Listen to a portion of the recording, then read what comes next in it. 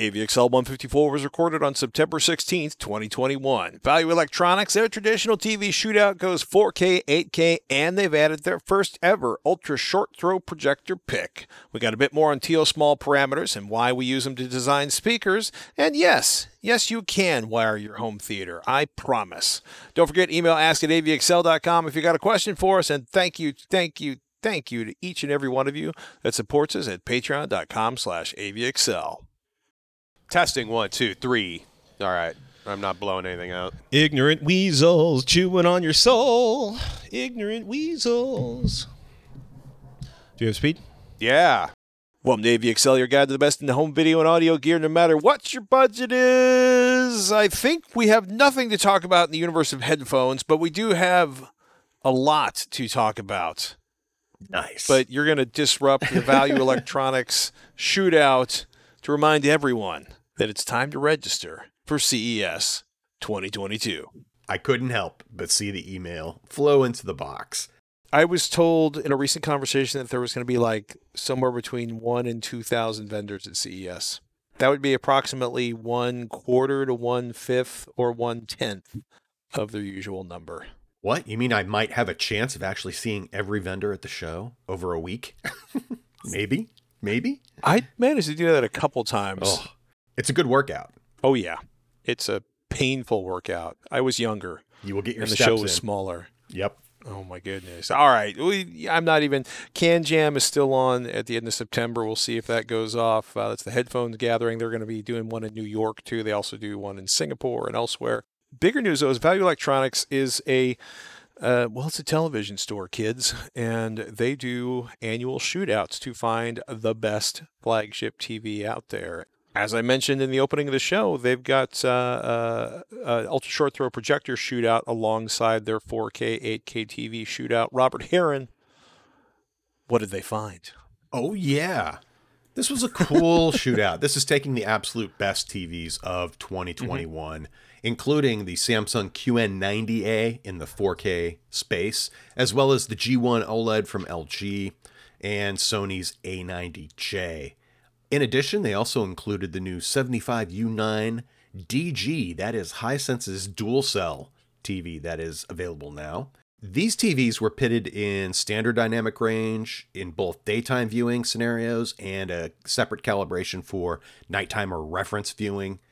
Overall, it's really no surprise, but the OLEDs took most of the crowns with the Sony 65-inch, and most of these were 65-inch TVs, save for the Hisense, which was, I believe, only available currently in 75 inches. Sony took the crown with that A90J. You pay a premium for that TV compared to something like a C1 OLED from LG, especially for SDR viewing. It was unrivaled. The LG G1 that was used in this comparison came very close on many of the measurements. However, when you take a look, especially jumping into HDR, the Sony just kind of pulls ahead. And I think a lot of that had to do with the fact that as Sony's premium flagship design, that's also one of the very first to incorporate some type of additional cooling in the form of an aluminum heatsink spreader on the rear of the panel that allows it to not only drive it harder, but to produce light at longer periods of time, punchier details, and effectively not damage the panel with that kind of technology. We're expecting a lot of other manufacturers to jump on board of that. Panasonic is another company that's also pioneered, in a sense, doing some sort of additional cooling for OLED panels to produce better results. But anyway, yeah, no surprise. OLED's taken all the prizes. Also, thank you to the Spare Change YouTube channel for providing excellent coverage of those events. They had a full camera feed there if you want to sit there for the full 4 to 6 hours per session and actually take in the setup to the testing to the final presentations. And not to be outdone with just doing 4K TVs, Value Electronics for 2021 introduced an 8K shootout as well. This incorporated 3 TVs being pitted against each other. One was the LG 77Z series OLED. The other was Sony's XR75 Z93. That's an LCD television with 8K resolution, as well as Samsung's QN900A, their flagship 8K TV for 2021. Again, OLED ruled this one. LG took 3 of the 4 metrics that they were grading these TVs on, including 8K native quality, 4K color, 4K upscaling, and 4K black level and shadow detail. And the only place LG did not win and took second place to Sony was in the case of the 4K upscaling, where they were taking what was originally actually 8K content, the same 8K content they were looking at natively. They downsampled that professionally to 4K and then had the TV natively process that in its own capabilities back up to 8K. The 8K winner, again, it was the, in this case, the 77ZX-PUA, if you want to be very specific. And finally, Value Electronics also this week hosted their first 4K ultra short throw projector shootout. This basically included only triple laser designs, including the LG HU85LA, Samsung's LSP9 that we talk about frequently, and Hisense's new L9G series ultra short throw laser projector. Now, I called these all triple laser, and that is technically true. The Samsung and the Hisense actually do feature true RGB laser technology, whereas the LG's HU85 incorporates a red and a blue diode and another blue diode that generates green by using a phosphor material.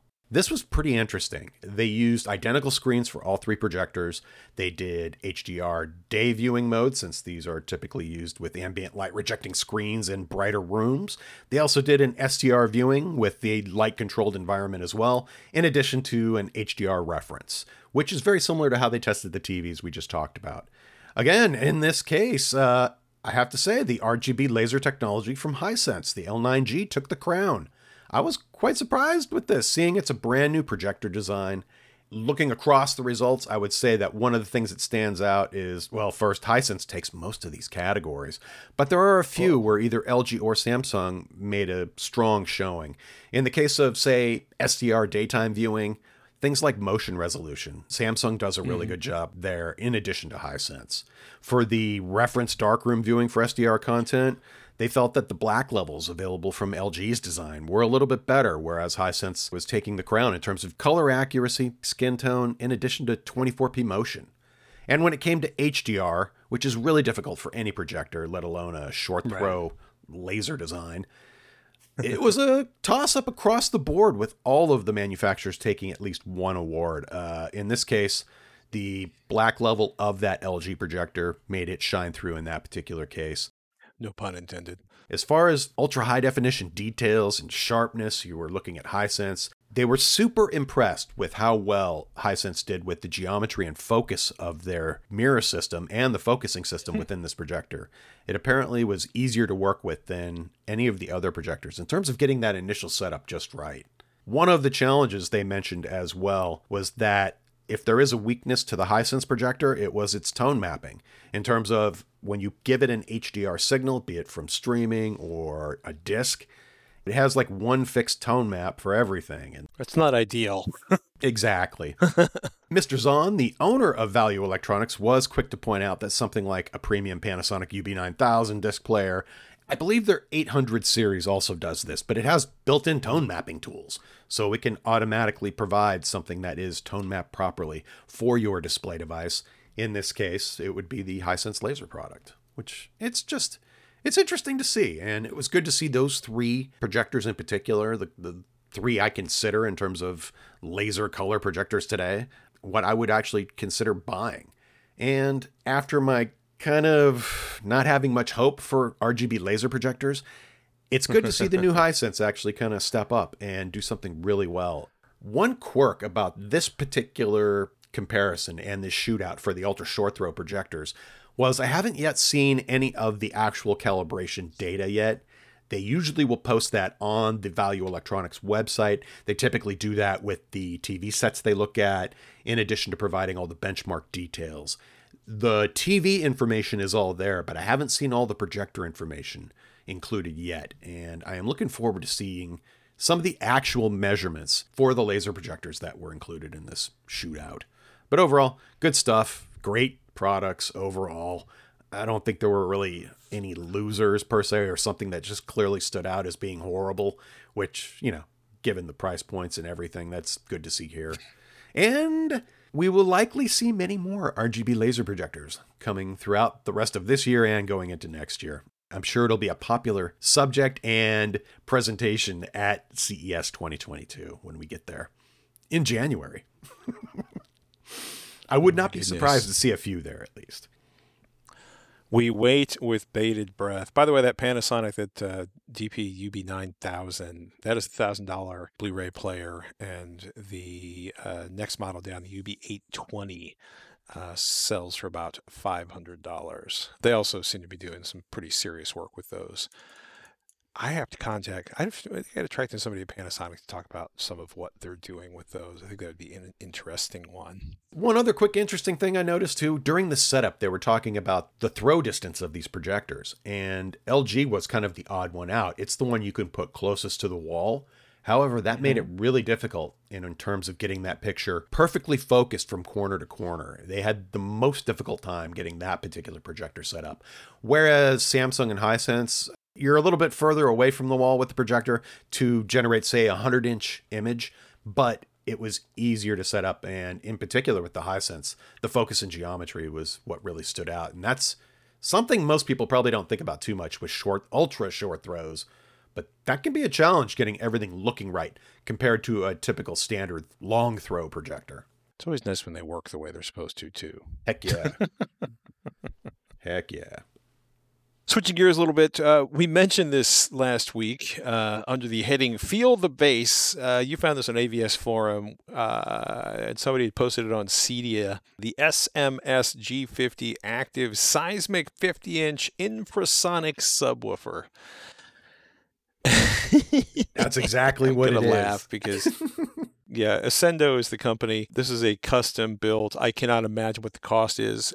50 inches is the subwoofer. The sealed box of subwoofer is enclosed in a 6 foot by 6 foot by 2 feet, weighs 850-ish pounds. Oh my. If infrasonic sounds like a bad, 1970s ad for home barbering supplies, in this particular context, that means frequencies below 20 hertz.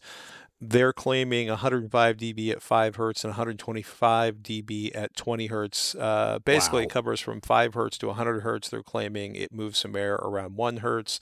If you're asking, and you well should, but Patrick, Robert, I don't listen to obscure high-end recordings of European and the occasional U.S. organ that has pedals down in that 16 hertz range. This is, for example, replicating things like car crashes or other explosions or things that generate a lot of air down there. This thing's crazy. It's got a DSP-controlled 6,000 watt amplifier. Quote, with each maximum stroke, the SMS G50 moves as much as 40 standard 18-inch subwoofers.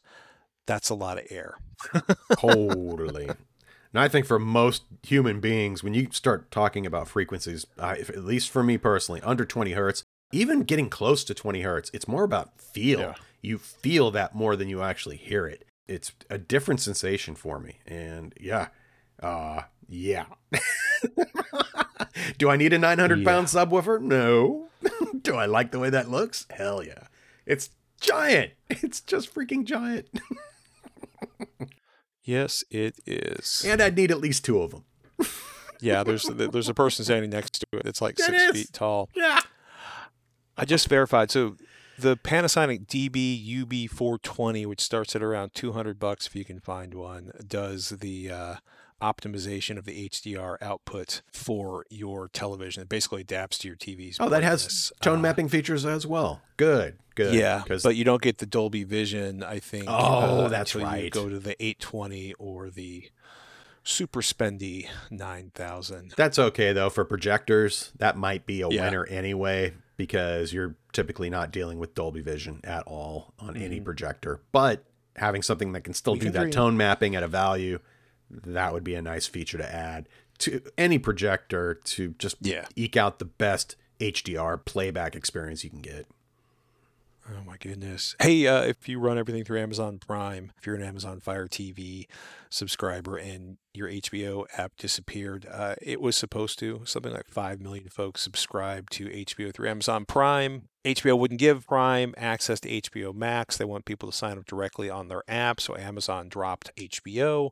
The HBO Max app is available on Amazon Fire devices, so you can get your HBO fix that way. I got to say, there's a tremendous, especially if you're into older movies, there's an outrageous selection available on HBO Max. I will also say I've decided, I think my new favorite way to find my next movies to watch is to figure out what's disappearing at the end of the month and start there. I have done that myself. Once or twice. I promised I'd do a little bit more about teal small parameters. I mentioned those last week when we were talking about breaking in speakers and headphones. The teal and small of teal small parameters is Albert Neville Teal of the Australian Broadcasting Commission and Richard H. Small of the University of Sydney. They're basically figuring out how to make speakers work better, how to measure speakers. It is an interesting concept, and it gets really, really complicated and mathy really quickly. That said, there's a few numbers that if you know, you can design an optimal enclosure for a particular driver. The big one is FS. That's the resonance in free air. This is also basically for mid drivers and woofers. That's the frequency where the driver requires the least effort. When you're looking at a frequency response chart for a driver, it's the point right before where the driver rolls off. So it'll be like down to 40 hertz or 30 hertz, and then the curve goes from squiggly to the left and then drops like a stone. Right. That's the FS point. That's where the driver rolls off. So the lower the FS, the lower the driver goes. Q is the quality or damping factor. QTC helps you sort out how the driver is going to behave in a given box, i.e. how big a box. There's like QTC, QTS, there's other measurements like your QTS. If that's above 0.6, you need a huge box or a free air design. But essentially it allows you to look at this set of specs and appropriately design a speaker. There's a lot of stuff in there that I'm not going to get into.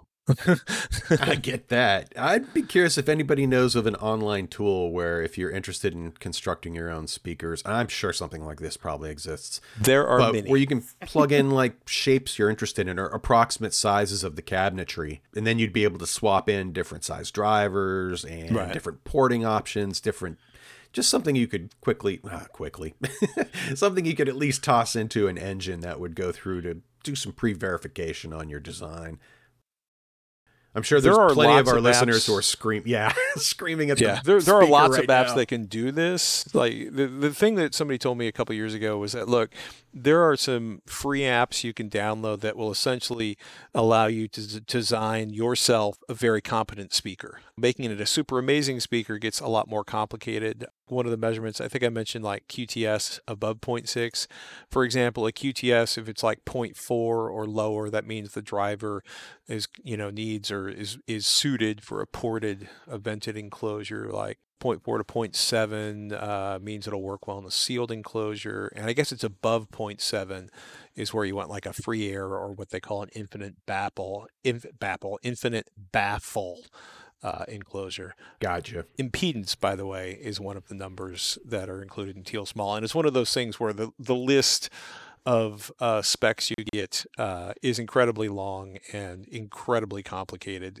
There's much to nerd out on should you need something to nerd out on. Cool. Moving in a completely different direction, Jay emailed acidavexcel.com. He had a great question. He said he got a smoking deal on an AVR and a bunch of Polk speakers on the Facebook marketplace. And he says, how hard is it to wire the speakers yourself if you know about computers and you like working with your hands? He says, what movie would you use to test out the 5.1? And he also says, thanks for the advice and the work each week in the show. And thank you, Jay. When you're looking at speakers, we've told you about this. If you're doing a surround sound, Dolby has great guides to tell you the ideal locations for your new speakers, for surround sounds. In terms of speaker cable, you can absolutely do it yourself. Monoprice has great deals on speaker cable. I think all the speaker cable I've bought in the last 5 years has been some variation on Monoprice's Choice Series 12 gauge copper speaker wire. Some people think 12 gauge is overkill. I like the lack of resistance in case I have a long run. It's just, I don't have to think about it. I use right angle banana plugs these days when I'm feeling fancy. I probably have 50 odd banana plugs scattered in various boxes around my life. There's another one from Monoprice. The right angle ones I particularly like because they allow you to basically they help you keep from damaging or crimping the cable. They help you keep from damaging or breaking the posts on the back of your amplifier. Totally. They help you keep from dragging if you have a very, very small amplifier, from dragging it off the back of your desk. But like for, I think, a 10-pack of Monoprice's right angle 24 Garrett gold-plated banana speaker wire cable screw plug connectors, is $24. If you can operate a screwdriver, you can connect these to the end of your cable. And I'm going to throw out some love for my childhood friend, Tim. As Tim taught me, use a proper delete expletive wire stripper. Irwin makes a really nice Automagic one for $22. You can get that on Amazon. It's probably available in the in your local hardware store or some variation on it. Basically, wire strippers help keep you from trashing the copper when you're removing the insulation off of the wire. As somebody who went from using diagonal cutters and his teeth to being basically verbally abused as only the son of an engineer who's known you since you were in 7th grade can verbally abuse you, I started using proper wire strippers. Actually, Tim gave me one, and then I just refused to use anything else. But I've used a ton of different models. I very prefer the ones that have a big complicated mechanism on the end that clamps the wire, clamps the strippers, and then pulls it off. You can adjust for the length you want. They're easy to use. You don't break the copper. You don't damage the copper, and that just makes things nice and clean. I was going to say, we've mentioned companies like Blue Jeans, cable in the back. If you want a particular length of speaker cable, they will deliver you the speaker cable that you choose from their selection. And they're not promising that you're going to be able to hear angels fart if you use their $9,000 speaker cables. Their stuff's reasonably priced. It's extremely accessible. They have their own house brands. They use Belden and they use other basic stuff, but they ultrasonically weld their banana plugs. If you buy banana plugs, if you suspect them, they basically ultrasonically weld those to the copper, and that's really nice. Just because they will never fall off. Excellent. I would only add to this: my preference for speaker cable is actually from Monoprice. They're CL2 rated, just because it has that outer jacket. I believe in 12 gauge, it's only available in white, unfortunately, but for some of the other gauges, you can actually get the outer jacket in black, which can help hide it, if you need to hide it at all. I just prefer it because the two conductors inside of the outer jacket are color-coded quite clearly. One's red, one's black, or you can get actually multiple wire designs where you can have, I believe 4 is definitely available. So if you have multiple speakers in a similar location or something like that, it makes it really easy. Or you want to buy wire.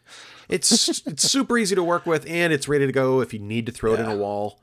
I had 200 feet of that in the old house. I still have a couple hundred feet of that in storage. It's good stuff to have. It is. Bob emailed ask@avxl.com. He says, "Hi, guys. I think I can provide a supporting example for Patrick's theory about how our hearing adapts over time to changes. A few years ago," he writes, "I noticed some subtle hearing issues, and after a hearing test, it turned out I was down like 20 decibels in my left ear. The fact that I had hardly noticed shows how adaptable hearing can be, but it got more interesting. The cause was something called otosclerosis, which mechanically interferes with the transmission of sound from eardrum to the cochlea. This causes both a reduction in amplitude and a time delay. Fortunately, in my case, it was correctable by a surgical procedure called a stapedectomy, done, of course, with lasers. The recovery from this was quite a lesson in hearing psychology. When my hearing began to return to my left ear, it was, as I'd cautioned, both loud and, the fun part, unbelievably echo-ridden, both holdovers from how my brain had learned to process the faint, delayed signal it had been receiving from my left ear. After 2 weeks, both disappeared as my brain readapted. While all this was going on, I did some reading on hearing in general and found out most of what I'd learned in grade school biology was outdated. A couple of fun facts. The cochlea actively amplifies sound, a fact only confirmed in 1978. Some people can discern a time difference in the arrival sound of their ears as small as 10 microseconds. I've wondered if the latter may play some part in the golden ear phenomena. Preservation of the phase relationship between multiple audio channels isn't a spec I've ever seen for either equipment or compression algorithms, so perhaps that getting muddied is perceivable and objectionable to some listeners. I'll leave that to you, Brainiacs. Great show. Regards, listener Bob. And Bob, thank you. That was an amazing letter. I do know there's a lot of speakers out there that very precisely figure out sort of the center of where the sound comes from in a particular driver, from the tweeter to the mid to the woofers, and they align those fore and aft in the speaker so that the sound from each one arrives to your head, your ear, I should say. That's cool. Your pinna at precisely the same time. For example, the Vandersteen speakers that we've always heard and love are an example of that, where they particularly lay out the drivers in that aspect. Lots to talk about there, none of which I'm going to get into right now. But Bob, really good letter. Thank you so much. Good luck. Yeah. Oh, And congrats on getting your hearing back. Exactly. And if you're ever having a surgery or any other medical procedure performed upon one of your senses, it really does sort of focus you in terms of wanting to know all you can about it and going from there. I've been through a few different kinds of eye surgeries in my lifetime, and it's in part one reason I know a little bit more about vision maybe than I think most people probably want to know. Or the reason maybe I'm into display systems so much. I appreciate the performance of the ear, especially when it's working properly, in addition to the eyeball. Yeah. It's pretty beautiful stuff. Vandersteen speakers, vandersteen.com. They're out of California. Actually, I had a pair of their speakers for a while. They talk a lot about the idea of having time and phase correct audio reproduction. And a lot of that is sort of the staggered distances of the drivers from your face or your ears. Very cool. What are you obsessed with on YouTube this week? Well, the SpaceX channel in the immediacy because of the recent launch of the Inspiration 4. That's basically a rocket with 4 people inside of it in a pod. Non-astronauts, technically. These were quote-unquote civilians. Granted, they've been training since March, but they are currently orbiting Earth for the next few days. And they have one of the best, coolest looking domes that they can stick their head up in and look around outside of the craft itself. And my first question was, I really thought this was going to be like a 1 orbit trip and then land right in the ocean. I didn't realize they were going to be up there for 3 days. And then my second question was, okay, how do you go into the bathroom? And it turns out there's actually kind of like a secretly designed toilet on this thing. I don't know if it's a joke, but everyone is reporting that the toilet is actually up in this it's probably not plexiglass, it's multi-layered glass dome. Apparently, when you're using the toilet, which is on the roof of this vehicle, you're actually looking around in the dome. I can't believe they set it up that way, but it wouldn't surprise me either. But anyway, yeah. And if you do look up even what Tesla's described as far as, yeah, we have a toilet in there, but then they get real cagey about how it actually works, or I have not seen any actual specs or design schematics in terms of how it does its thing. But anyway, that's going on right now. There's a live feed on YouTube currently of 4 of the most grinning people I've ever seen floating around in space. If you watch nothing else, just watch the first 2 minutes of the launch and the look on these 4 people's faces. It was just like from awe to just giddy laughter as they're pulling 5 Gs. Oh my goodness. It's awesome. I actually have a friend who's an engineer that just finished a toilet design, I believe, for the International Space Station. I'll see if he has any thoughts on what they might be using the Inspiration 4. I wasn't curious about that part of it until it became kind of like a mini mystery. And it's like, there's no close-up detailed pictures of that toilet. And is it true that it's actually positioned so that when you're sitting on it, you are looking through that bubble with your head practically out of the vehicle, taking in the inspiration and awe that is outer space, and a good look at the planet too, which is pretty cool.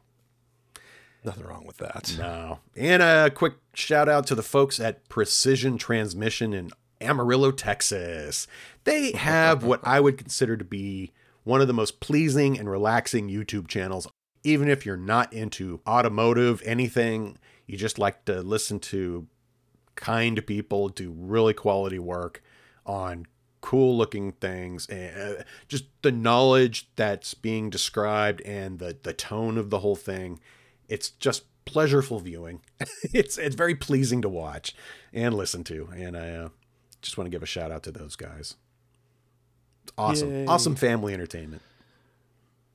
I've watched some of their rebuilds, having invested a lot in transmissions over the last decade of my life.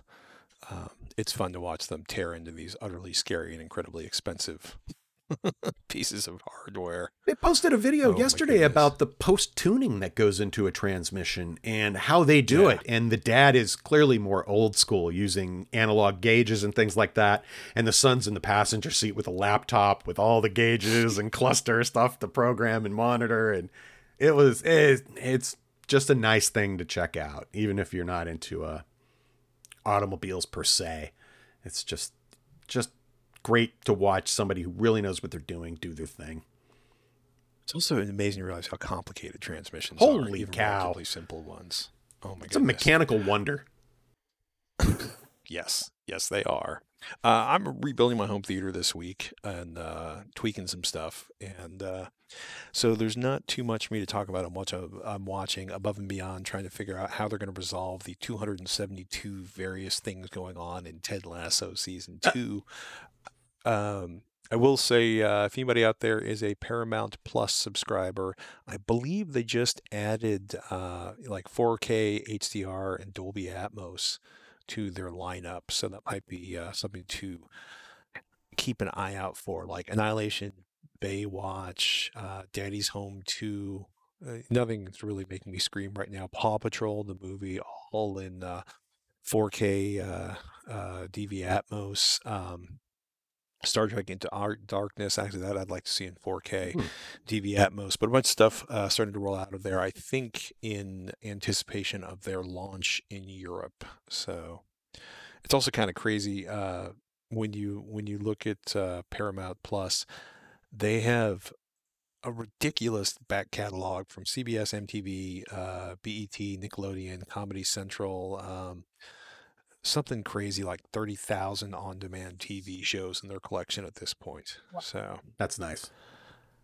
if you're into that kind of thing, Heck if you yeah. like, entertainment that you like.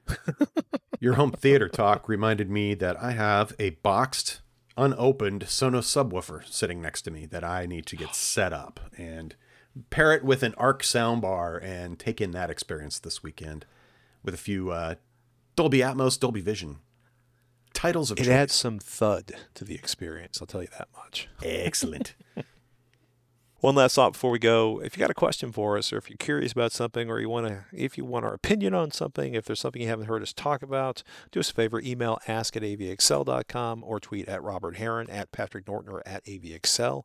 If you want a hashtag AskAVXL works just fine. Once again, I got to thank all of our patrons, patreon.com/AVXL. Your monthly contributions help us keep this show going, and we greatly, greatly appreciate it. Yes, we do. With that, I'm Patrick Norton, I am Robert Heron. and we'll catch you next week on AVXL.